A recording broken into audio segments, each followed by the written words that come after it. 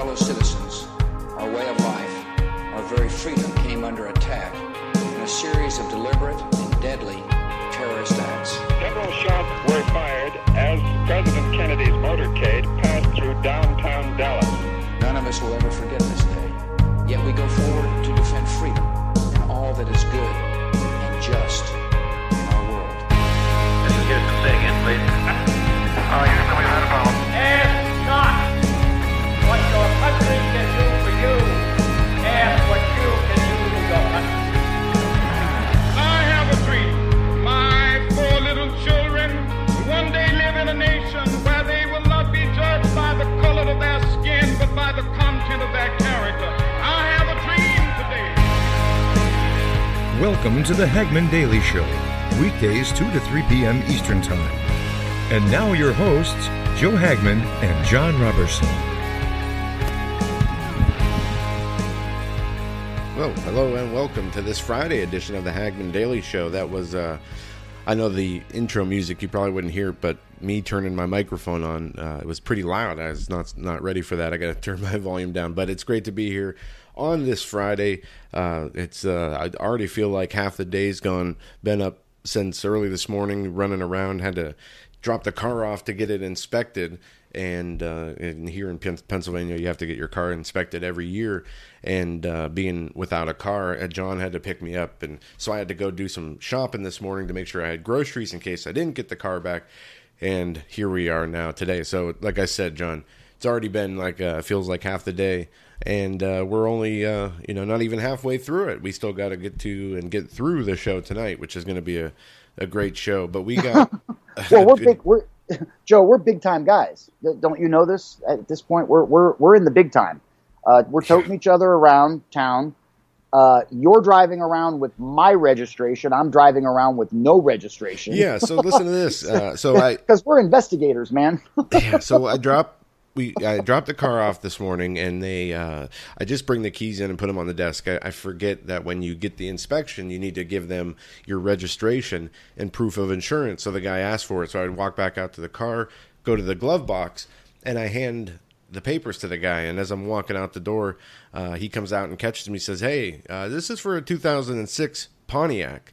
Now, a long time ago, it seems like forever ago, I used to have a Pontiac Bonneville.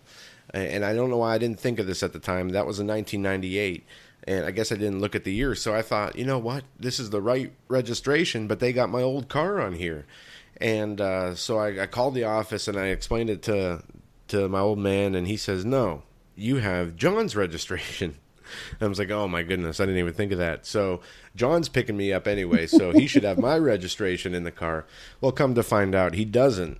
He's been driving around without the registration. So by some form of there's an algebraic equation out there somewhere where f to the second x plus y negative 3 equals Joe's got my registration, which isn't even mine. It's technically the Hagman Investigative Services Incorporated's registration, and I maybe have his, maybe I don't. Listen, listeners, if you've got the registration, can you please send it back out to us, because we're in a flat tailspin, and these are the people you trust for your news. Yeah. Well, guess what? You don't have to worry about the registration. Thankfully, Renee renewed it because it was going to be up at the end of next month. So to avoid any issues or whatever, she renewed it and passed the information along to the car place. So we're all good there. You don't need to go searching through your papers. But just an interesting start to today.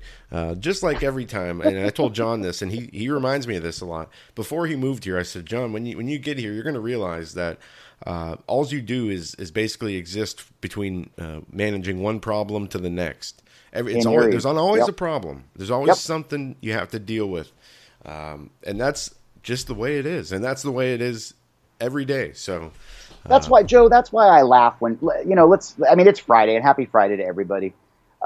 Look, we cover so much, glum, hardcore stuff, and we're going to lead off here in a moment with Newsbusters coverage of the horror show in yesterday in Maryland, but. It cracks me up when people have a misinterpretation of who we are. I'd say, Joe, we're basically blue collar guys who have a platform that we were blessed with, that you and your dad developed, and it was by a Hollywood definition, it was literally a 1 in a billion shot that 2 private investigators from Northwest Pennsylvania could start, essentially a hobby show 7 years ago. And here we are today with a team of 7 of us and, an enormous base of support and friends and contacts and sources. It's nothing short of amazing. And the last thing I'll say about this is when I sometimes look around the studio and I see Jackie, I see Tech Eric, I see Doug, Renee, Joe, the other spouses and family members that participate to one degree or another. Of course, Rhonda, who helps us immensely up in New Hampshire, and many other people. But I marvel that you could search far and wide. You could employ every headhunter in the country and spend tens of thousands of dollars, Joe, and you would never come up with the team that the Lord just moved together over these past 3 or 4 years. Yeah, no, you're absolutely right. And I think people do have a misconception of what goes on and how we are and how we live. You guys would be surprised. We're just regular average people going through a very interesting time and occupation. But it's not glamorous in any way. But anyway, let's get to the news. Not. Hold on, before we do, I want to say one more thing. It's not glamorous, and I think listeners, that's maybe why we all connect as well as we do. And that's why, frankly, I kind of got my feelings hurt a little bit 2 weeks ago with some of the incendiary remarks because of the whole Tucson thing, et cetera. But we are just like each and every one of you out there. We have sick cats. We've got to run to the vet. We sometimes have to borrow money from each other. We've got the flat tires. We've got the AC that doesn't work. Broken computer screens. The internet's gone down. One of us has got a tummy ache. I mean, this is a very normal family operation. In fact, Joe, if you added some checkered tablecloths, a few plates, and a cook, we could be like the John, the bolognese. you were cutting out pretty good there, and it was almost rhythmic how you were cutting out. But it was I don't know what this is. I actually had my you mentioned the internet go down. I had no internet at my house for the last 2 days, and I had to get a technician out here, and they came and they replaced the modem, and now I have a modem and router, and I got a whole new changing the whole network thing. So that was pretty I don't know. They switched equipment.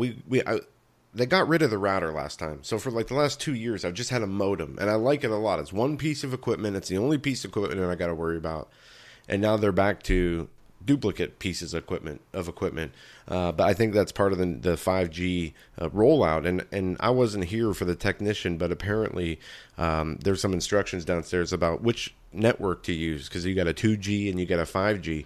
But interestingly, we all know that 5G is going up everywhere, and a lot of people think it's harmful what is happening. We don't know the true cause and effect of these Wi-Fi and internet signals. But apparently, the 5G is for if you're going to be around the router or whatever. But if you want to go outside in your yard or whatever, the guy said use 2G, which I found was pretty interesting because you'd think the opposite would be true. But apparently not. But we got to find out more about the 5G, and we're going to have some shows, at least 1 or 2 shows coming up where we break that down a little bit, because I don't think we've talked about that much on this show. But to start in a place where I wasn't even going to start, John, I read this yesterday. I was completely disgusted by it. It ruined the rest of my evening.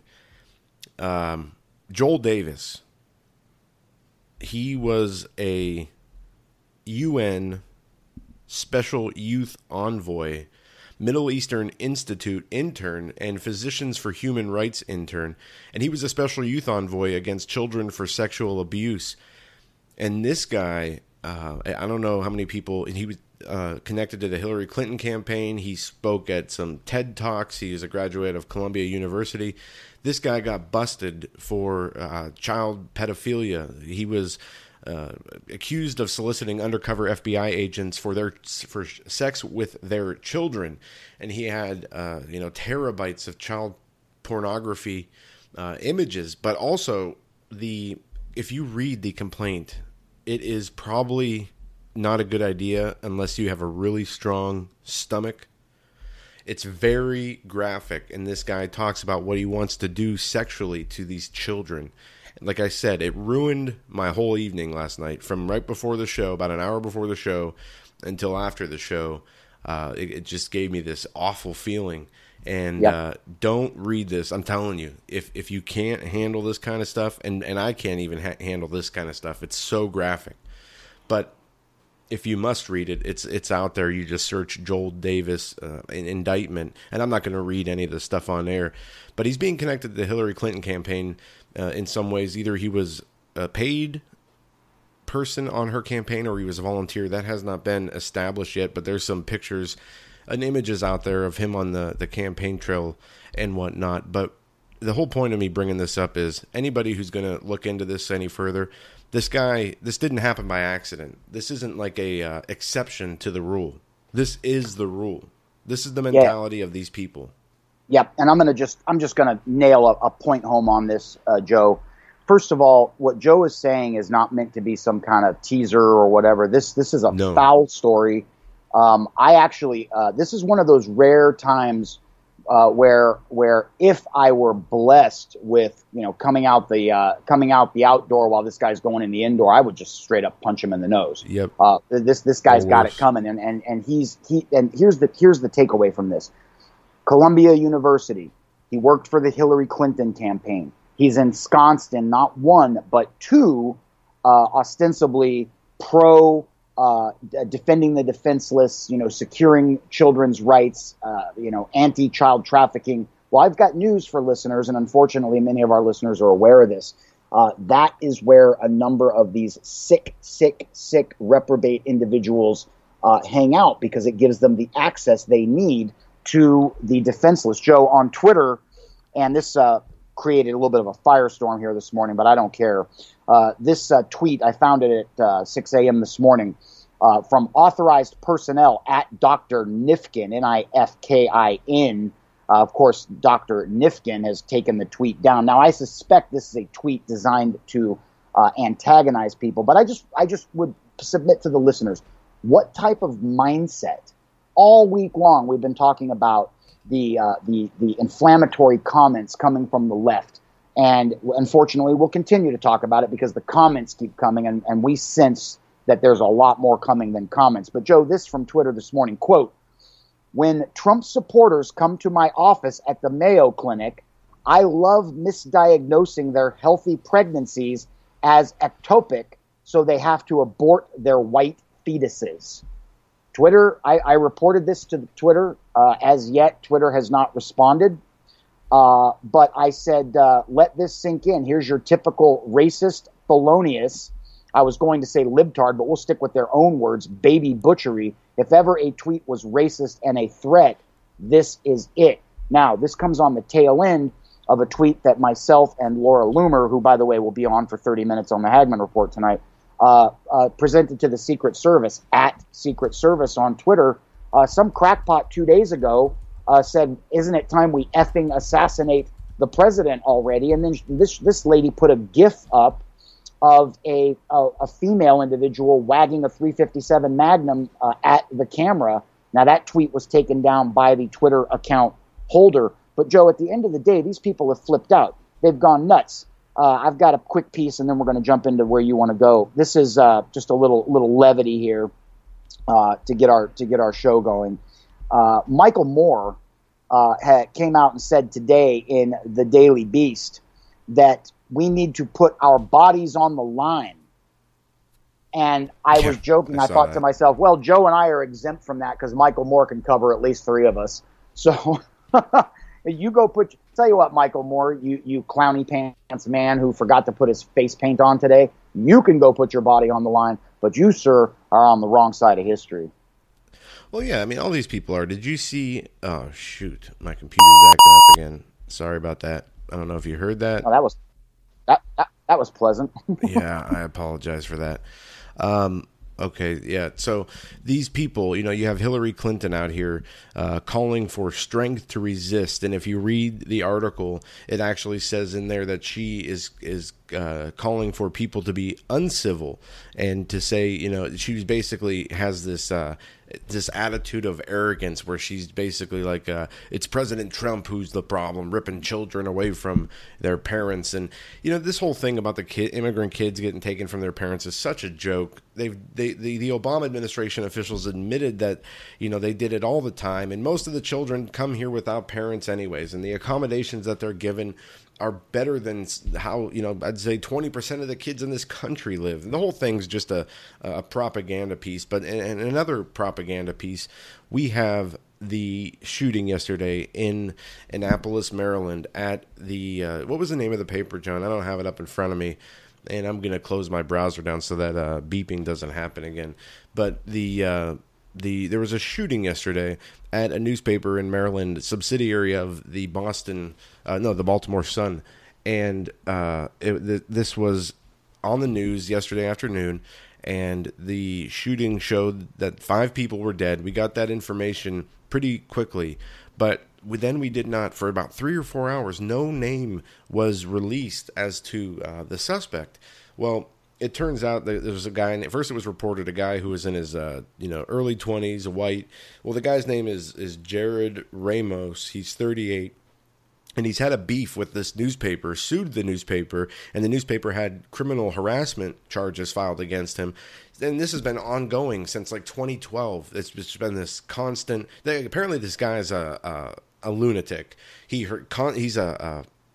what would you call it? A constant stalker. Any person that interacts with him on social media or anywhere else, apparently, he's stalked. He has a long history. I read through sounds like somebody else we know. Joe, I've got the news. Let me jump in and help you out. I've got the Newsbusters piece up, and I know you're getting it up for on your end right now. But this is from Newsbusters. Quick special thanks to Julia Seymour, who writes for Newsbusters Business. She joined us last night on the Hagman Report and did a lovely job. Thank you so much, Julia. But this is, quote, CBS's Gayle King links Trump's media talk to latest shooting. Now, this is just ludicrous right out of the gate. It's clear that this perpetrator is an unhinged individual who had a beef against the Capital Gazette in Annapolis, Maryland, going back to 2011. And apparently the beef revolved around a what he perceived to be a defamation of character type issue. However, it went to court, and the court ruled in favor of the defendants. In this case, the parent company that owns the Capital Gazette, and that parent company, Joe, is it's the Baltimore Sun, I believe, is the parent company. Yep, that's right. And I don't know what's going on with the internet. I don't know what's going on with the internet right now, but I'm having the same problems. The stories that I'm and there you go. Almost like they're disappearing out of my queue. Yeah, you're in and out, John. It's I don't know what's going on with the internet, but like I said, it's been acting weird here too. But into this 2 Newsbusters pieces. CBS's Gayle King links Trump's media talk to latest shooting, and she goes on to talk about how it's Trump's fault that this guy shot up the newspaper, as well as a lot of celebrities and other media personalities are saying the same thing. You caused this. Media blame Trump for newspaper shooting on Twitter. Both of those pieces are up on newsbusters.org, so check those out. But there's a more interesting piece I want to read from Fox News dealing with this same issue from a Reuters reporter.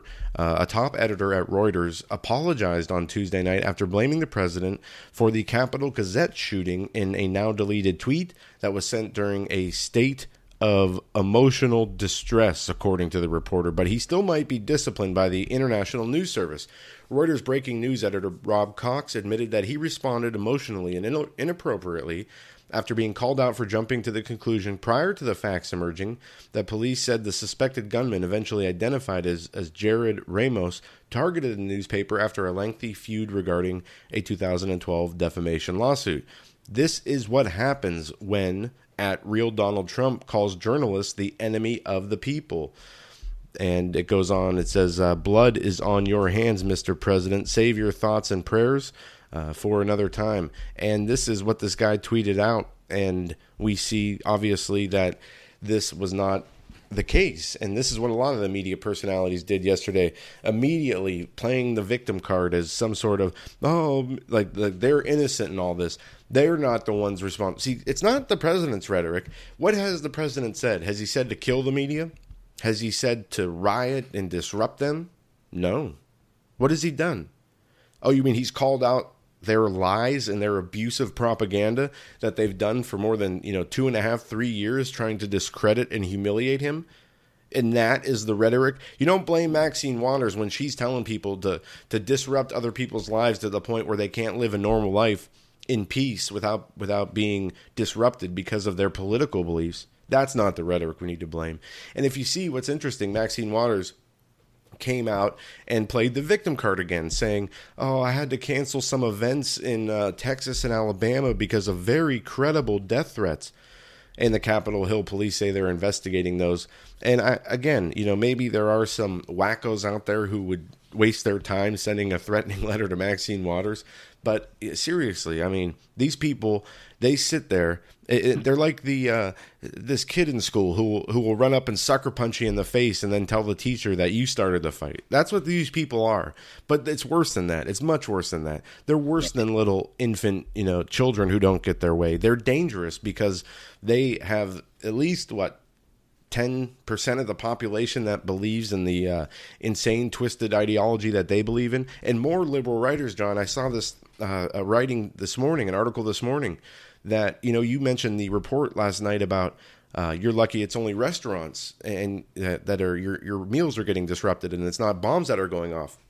Well, another reporter today wrote, yes, you're going to see these bombings. Get ready for it, conservatives, because they're coming. They're not backing down. Exactly. And so hopefully my audio is a little better, Joe. I got out the duct tape, the paper clips, and the Bible, and hopefully we got, something. Can you hear me? Am I coming through better now? I can hear you. Yeah. Okay, excellent. So agreed. Now, reflecting quickly back on the hour that John B. Wells, caravantomidnight.com, spent with us night before last on the Hagmann Report, and that was hour 2 of Wednesday evening. He reminded us of this board of broadcast governors. Now, this story came and went back in like 2011, 2012. And I remember King World News was a source that I used a lot back then. Eric King over at King World News. It's a great source for primarily contrarian economics. But back then, there was the whole fair use thing was really hot, and there was, I don't remember his name, but there was a senator who was pushing for a different type of control that the FCC would be able to sort of blanket the entire internet with, and it was a frightful moment because this would have been kind of a kill switch moment. And forgive me, listeners, this is going way back, and I was not planning on talking about this today. But John B. Wells reminded us that there is a board of broadcast governors. Now, that alone, that doesn't sound American. That sounds like some kind of Soviet euphemism, a board of broadcast governors. But what are they responsible for? Well, in part, they're responsible for determining which propaganda goes where. And we'd be remiss if we didn't remind our listeners that Barack Hussein Obama, Joe, and maybe you can pick the story up from here, actually was a proponent of, and I believe he signed either a law or an executive NDAA order. 2013.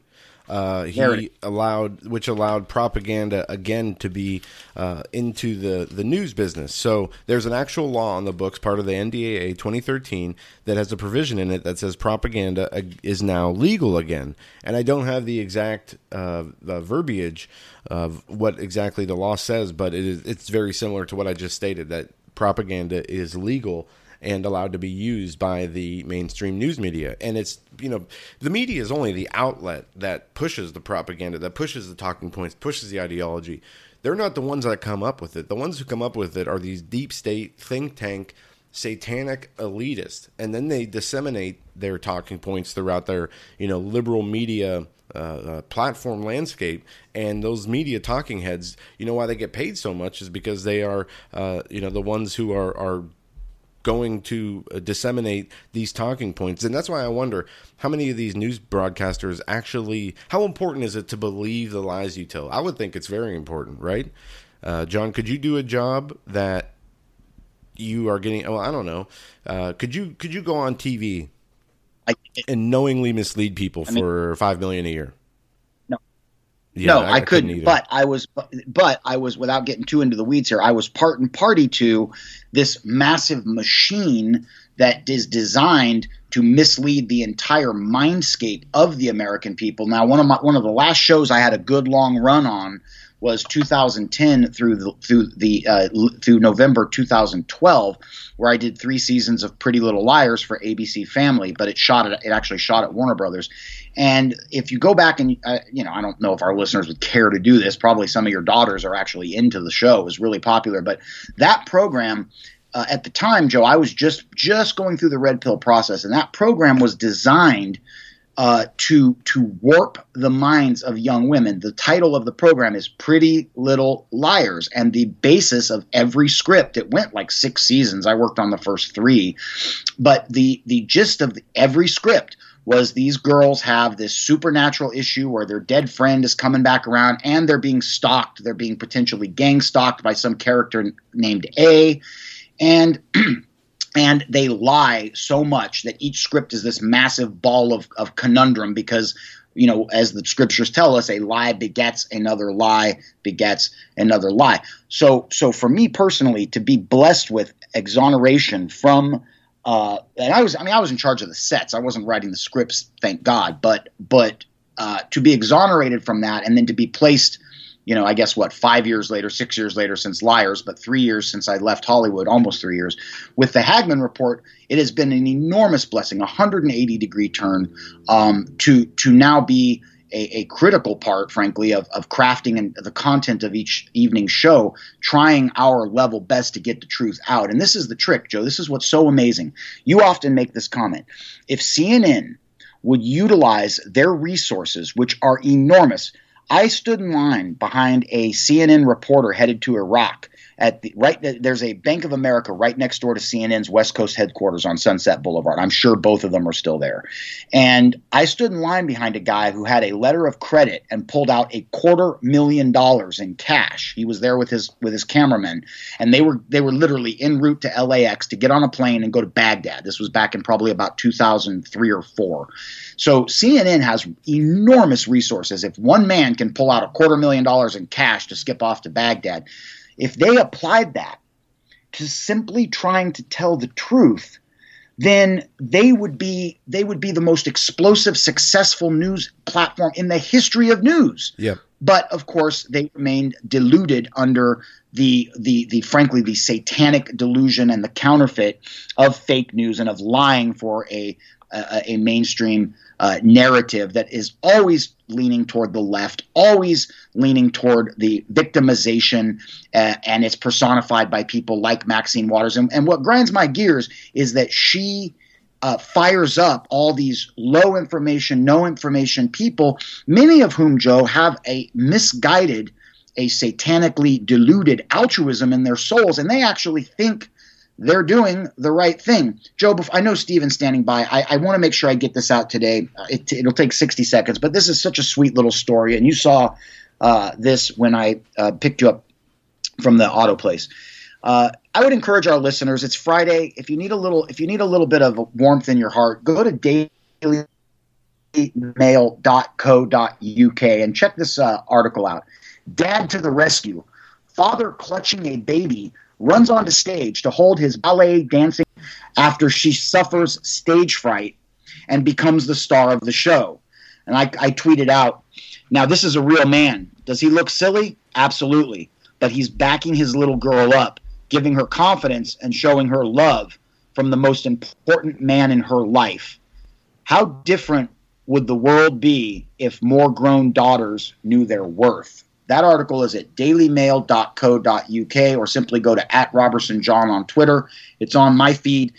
It is just such a sweet little article. Joe, my entire adult life in San Francisco, Oakland, Hollywood, Seattle, I have been around many, many, many women, and men too, but particularly women who somehow their fathers zigged when they should have zagged. They missed opportunities, and these individuals are struggling through life because they don't know their self-worth. And in England yesterday, this attorney jumped up on stage in a ball cap carrying an infant and did pirouettes with his little, probably 5-year-old daughter because she froze on stage with tears in her eyes, and Daddy came to the rescue. That man is a real man, and I say to him, God bless you, sir.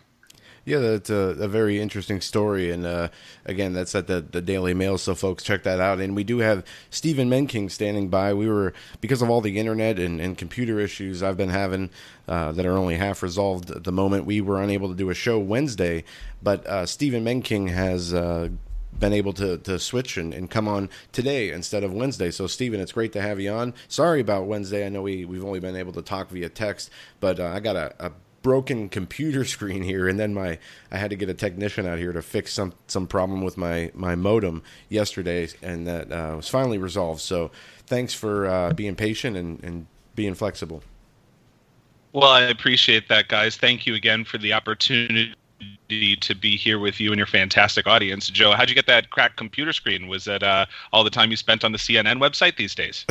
Well, that's a great question. I have no idea. On Sunday night, I went to sleep. I remember shutting the computer. Nice one, Steven. Monday morning, I opened it up, and it's cracked. And it wasn't 10 feet from me when I slept, and I didn't do anything. I didn't get up in the night, so I have no idea. Stuff happens all the time that it just, I don't know. Could be spiritual. Could be a cat. I don't know.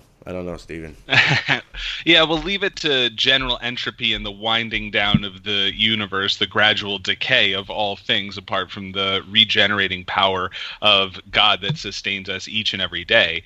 Gentlemen, whether we're going through a season of tumult and the anticipation of even up to and including political violence, and for others, great anticipation of good things on the horizon, whether we look at technology or politics or the economy or spirituality, there does seem to be a division that is based on attitude. And it's very difficult to pin everything down, because this, of course, gets into the level of the individual. And when you generalize and render abstractions, that typically will turn a conversation into more bickering and snarkiness than we would like to intend. To make things a bit more concrete here, when we're examining items such as the shooting in Maryland yesterday, or the Supreme Court decisions and the opening of the seat that Justice Kennedy has held since the 80s, or we think about the situation in immigration at the border, or we think about the petrodollar, or we think about New Age influence inside of the Christian church, or we get to a point where we can ultimately have a couple options at the table. The first is being so wound up by these things that we end up making mistakes, even with good intentions. And the second option is to return to the source of security and serenity in our faith. And this is not the false peace of nothingness established through transcendental meditation, or finding oneness with the universe, so to speak, or any of those kind of pieces of terminology. It's from a concrete, real, spiritual relationship with the one who created us and the one who went to the cross to save us. So let's set the table here, gentlemen, with another psalm. This is going to be Psalm 62. And I'm going to be reading from the New King James Version, a calm resolve to wait for the salvation of God. This is from David. Again, Psalm 62 from the New King James. Truly, my soul silently waits for God. From him comes my salvation. He only is my rock and my salvation. He is my defense. I shall not be greatly moved. How long will you attack a man? You shall be slain, all of you, like a leaning wall and a tottering fence. They only consult to cast him down from his high position. They delight in lies. They bless with their mouth, but they curse inwardly. Selah. My soul waits silently for God alone, for my expectation is from him.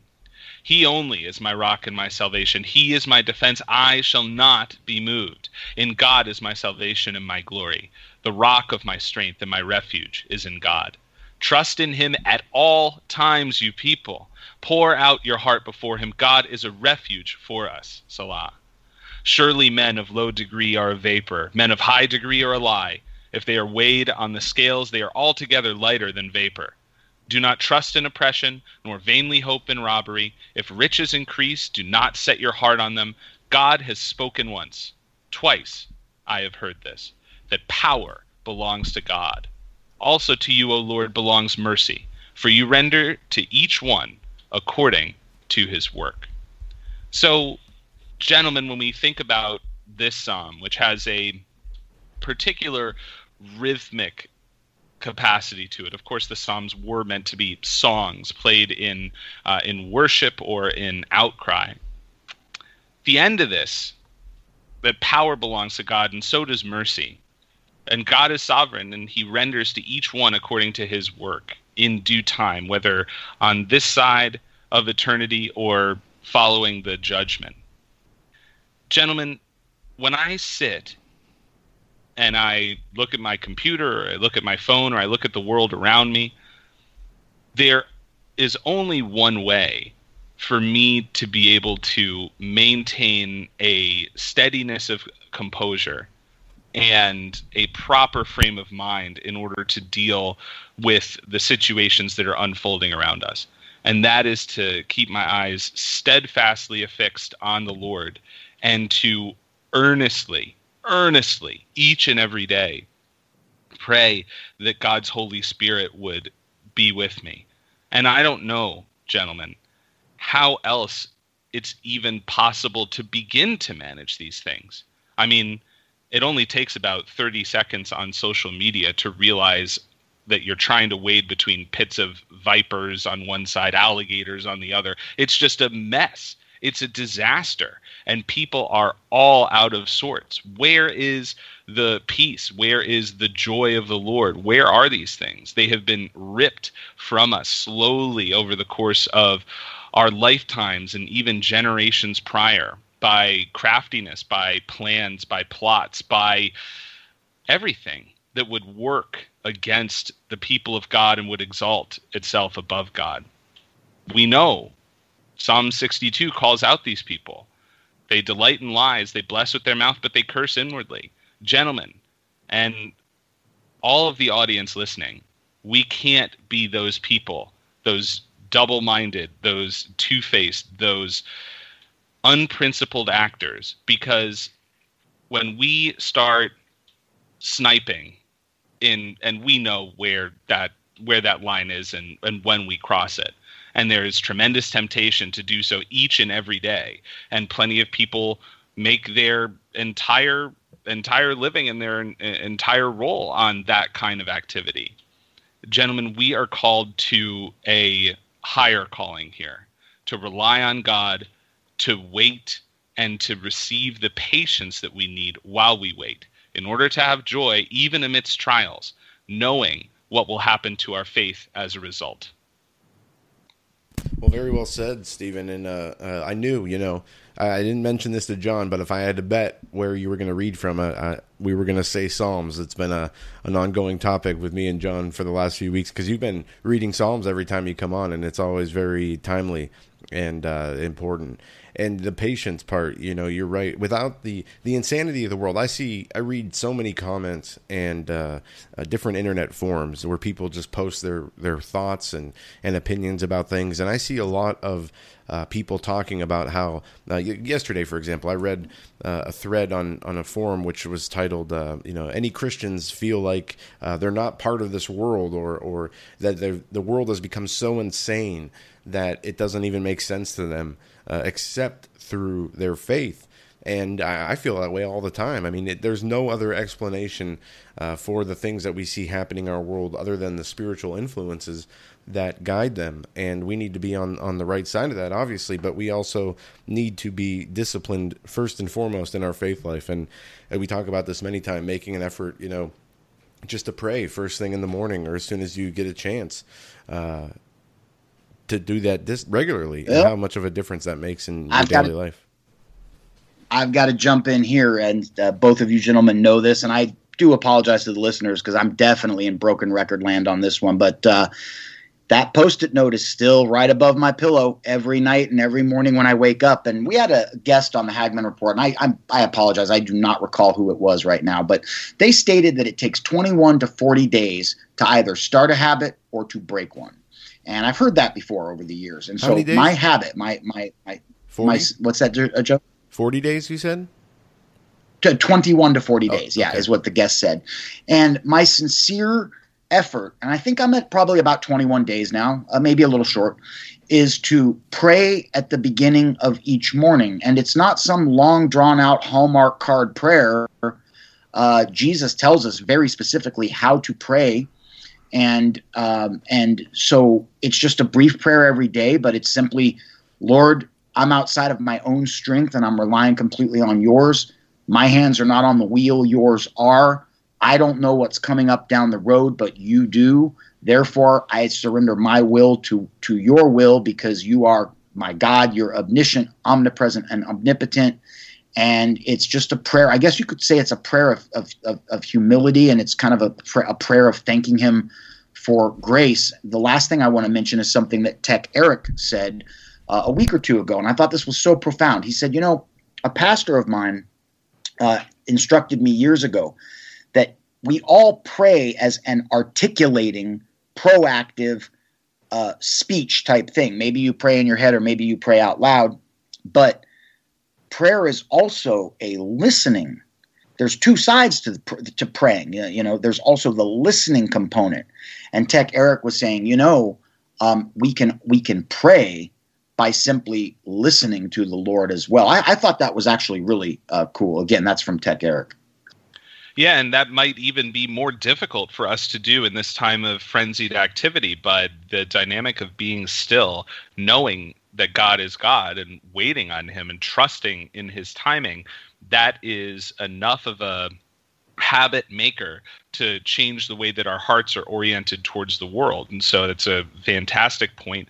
We will typically, because of the outward display of prayer that is typically religiously defined and everything else like that, tend to eschew that negative space. And by negative space, I just mean the absence of us doing things, but we need to receive from God. And keep this in mind, gentlemen, that God already knows what we need, and God already knows what we're going to say. So it's not like we're breaking news coming across the cryon in the throne room.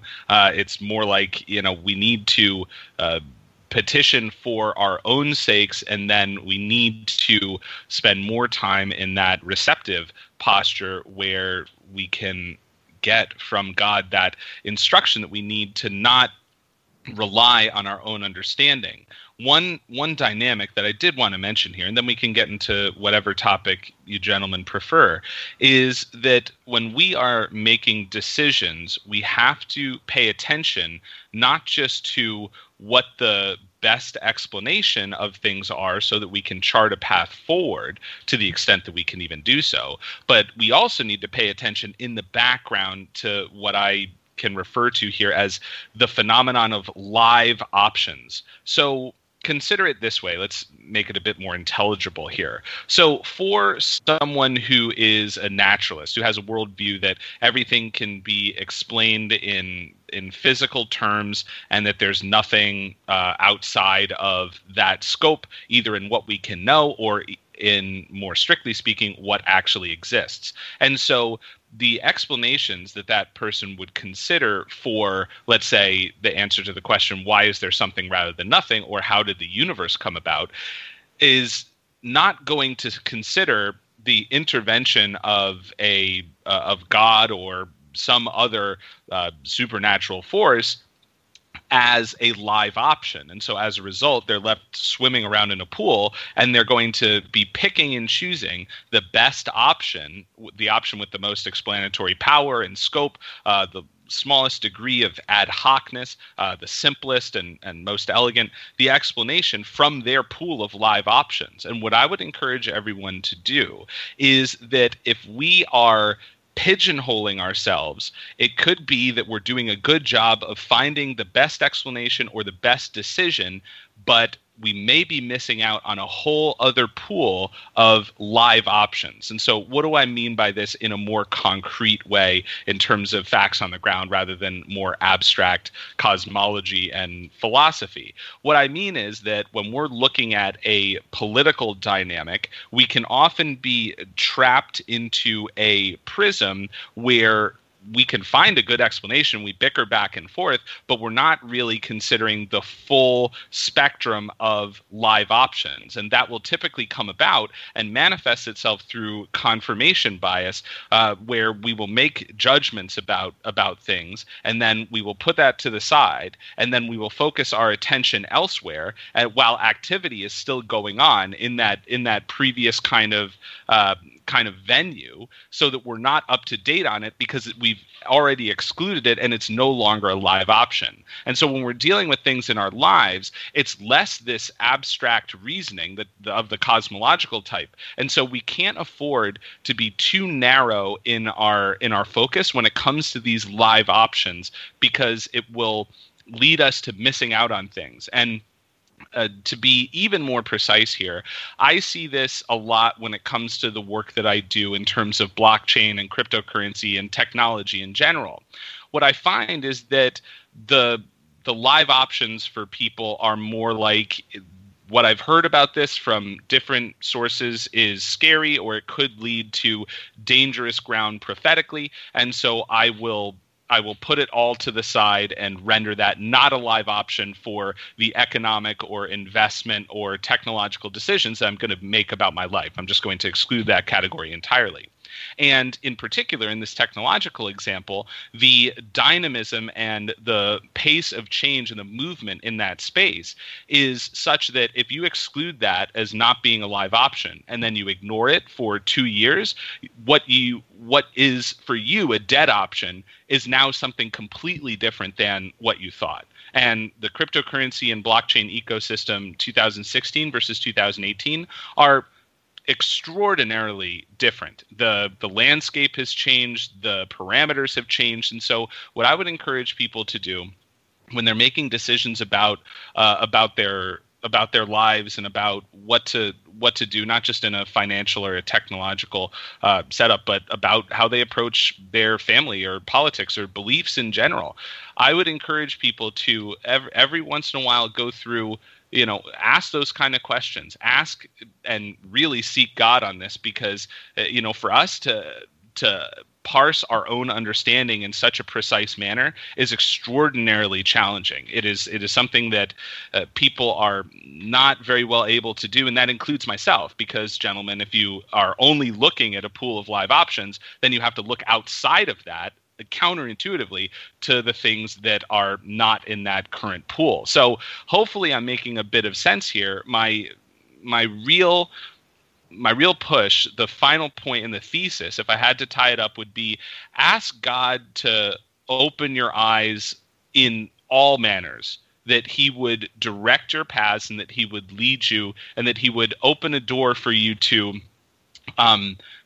develop a broader understanding and a more nuanced approach to different topics. Because frankly, gentlemen, the state of dialogue, whether we're talking about blockchain or politics or even spiritual matters, the state of the dialogue is very this or that, and then I'm going to treat people based on where they fall on those lines. And if we persist in that way, then that is a guaranteed course of division, and that is a course of division that the enemy wants us in and does not have for themselves, in a hive mind kind of mentality. So it's time for us to understand how to deal with things with grace, and we need to ask God for the openness of mind, of course couched with the background of his word, to consider the pool of live options and to broaden our understanding in order to make more appropriate decisions. Amen. Stephen, I had an opportunity to speak with our mutual dear friend, Pastor Mike Spalding, the other day. And actually on Wednesday, when we were unable to do the show due to IT difficulties, I opted to utilize that time to do a Bible study, an unplanned Bible study with Pastor Mike Spalding, and we were going through Mark chapter 9. And one of the notes I made that Pastor Spalding was emphatic about, and I think this ties in nicely, Stephen, he said, look, John, God already knows this. Okay, now this is applicable to whatever our listeners have that is resonating or perhaps pounding at their hearts. He already knows this, and he already has a plan.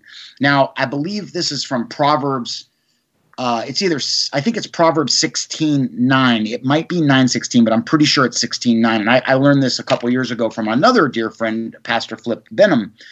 And I have to paraphrase the scripture, but it's essentially, a man makes his plans, but the Lord orders his steps. And I think that when we look, gentlemen, at the incredibly divisive rhetoric, the shooting yesterday, Joe, you've been really on this, like you've just been all over this.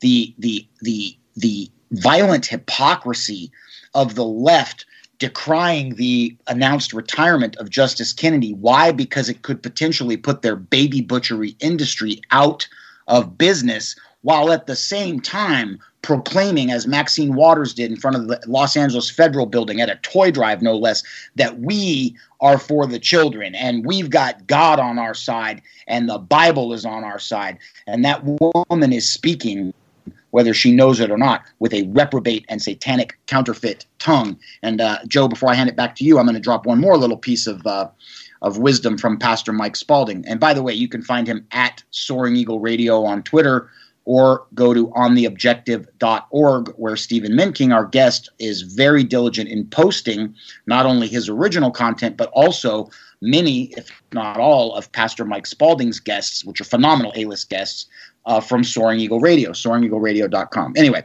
housekeeping aside, Pastor Mike says that he and his wife, Kathy, have decided that they are working from a new platform and of ideas. And it starts with, quote, positive solutions based on spiritual principles. So again, from Pastor Mike Spalding, and I hope this helps somebody out there today, because it is certainly helping me. Positive solutions, gentlemen, based on spiritual principles. Joe or Stephen, I'll give it back to you. Well, yeah, and what you said with what you did with Pastor Mike Spalding, I know you talked to me about that, immediately after, and apparently it was very productive. And we should take some time to do more in-depth Bible and biblical studies here on air. But yeah, the hypocrisy, John, this is a good segue to where I want to go with Stephen being on. The hypocrisy they left is absolutely amazing. They, with one side of their mouth, they cry about the poor children, but with the other side of their mouth, they're crying about the potential for Roe v. Wade to be overturned and the killing of babies in the womb. That right that somehow they've created for women would be taken away. It's such a joke, and for anybody with an ounce of common sense or spiritual discernment will be able to see right through these people's hypocrisy. But Stephen, I want to ask you this: you're from New York. I know you're probably not in this district, but this Alexandria Ocasio-Cortez, this lady came out of nowhere. She beat a 10-termed a Congressman Crowley from New York, who the left was saying if they regained power, he was going to be one of the candidates to be the new Speaker of the House. But she has apparently, from everything I've read, emerged from this one area with this socialist platform. And as Peter Chaukis points out, socialism is a multi-generational strategy. And some of the first things she says were universal health care, taxpayer-funded jobs, taxpayer-funded houses. Oh, yeah, and let's impeach President Trump. How are people like this getting elected? Well, keep in mind that this is going to be a Democratic primary in a very blue area, and the money and the force of people who are showing up are going to be the most intense activist types and people who are passionate about politics. And so inside of the New York bubble sphere, the direction that you go in is less this, I hesitate to call it a vintage Democratic Party, but it's now a party of people, and it's less of a party. It's more divided. So what you're going to see, I'd imagine, as we can go through primary season and everything else, is the more fanatical groups who are now essentially communist in policy and call themselves by a different name. Those are the people who will be putting up candidates. It's not going to be the conventional wisdom of, we need to go to the center to attract people. It's that you better toe the line. Otherwise, you're not going to get the money that you need, and you're not going to be able to generate the intensity that you need. Well, is that a winning? Is that a winning? Do you see the extreme element of the Democratic Progressive Communist Party? Do you see that being a successful platform to run on nationwide?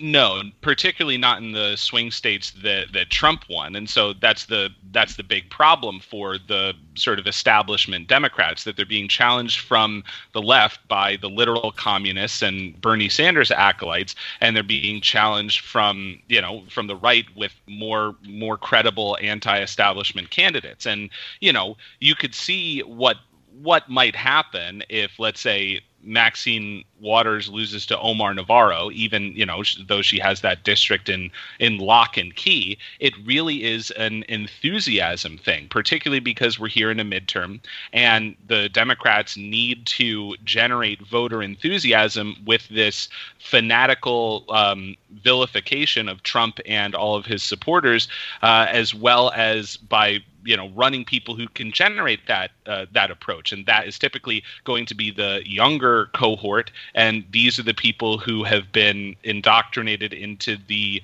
socialist mindset. And so you're going to get this radicalization of the party, and it's going to work in states where Democrats outnumber Republicans 4-1. So but in the swing states, it's going to be a disaster. So it's going to be the coast. It's going to be New York City, California, and Florida.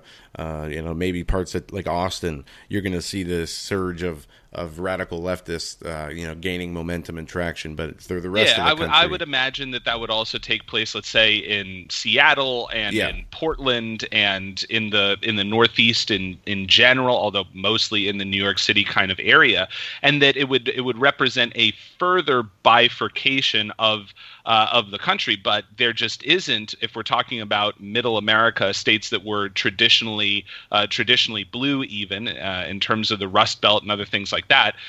There's just no patience for that kind of activity. I think people want a return to smaller government, like less hysteria. They want to be able to live their lives in peace. And if you're not looking at the media, then we seem to be headed at least marginally in that direction. If you look at the media, then everything's on fire all the time. But that's not necessarily the way that it is. Now, I would say that I wouldn't anticipate that the slate of candidates that go up for election in the 2018 midterms would all be as representative as this one from New York is in terms of the radical nature of their views, but that's the basic platform that can motivate the young cohort of voters to get out there and to generate interest in a primary. So if people get complacent, then they lose, and the establishment, both on the right and the left, has been incredibly complacent, and as a result, you end up in a scenario where Trump takes Pennsylvania and all these different states that nobody ever would have thought, quote unquote. But it just goes to show how tone deaf people are. But I don't think we're going to get a surge in. I don't think that there will be a blue wave of socialists coming to impeach Trump. That's just, I really am having a hard time envisioning that scenario in I mean, I suppose it's not impossible, but I think that the more that the media and establishment organizations attack the president, the more his base is solidified, and the more his base is going to be motivated because of, you look ahead at the potential for not just one extra Supreme Court pick with Kennedy's retirement, but maybe two others in terms of Trump. So you can't get hamstrung there. I think people are motivated on the right more than the left. On the left, they're motivated by hysteria. So that has a half-life on it. That's exactly right, and that's a great analysis of the current political climate in this country. Folks, we're out of time. SimplyCleanFoods.net is our sponsor. The promo code SimplyClean. Take advantage of all the survival, storable food and accessories there. We'll see you back here on Monday.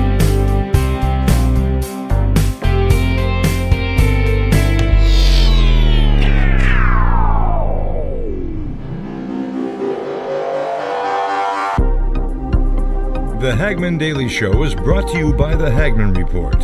Tune in to the Hagman Report weekdays, 7 to 10 p.m. Eastern Time. For more information, go to HagmanReport.com. That's HagmanReport.com.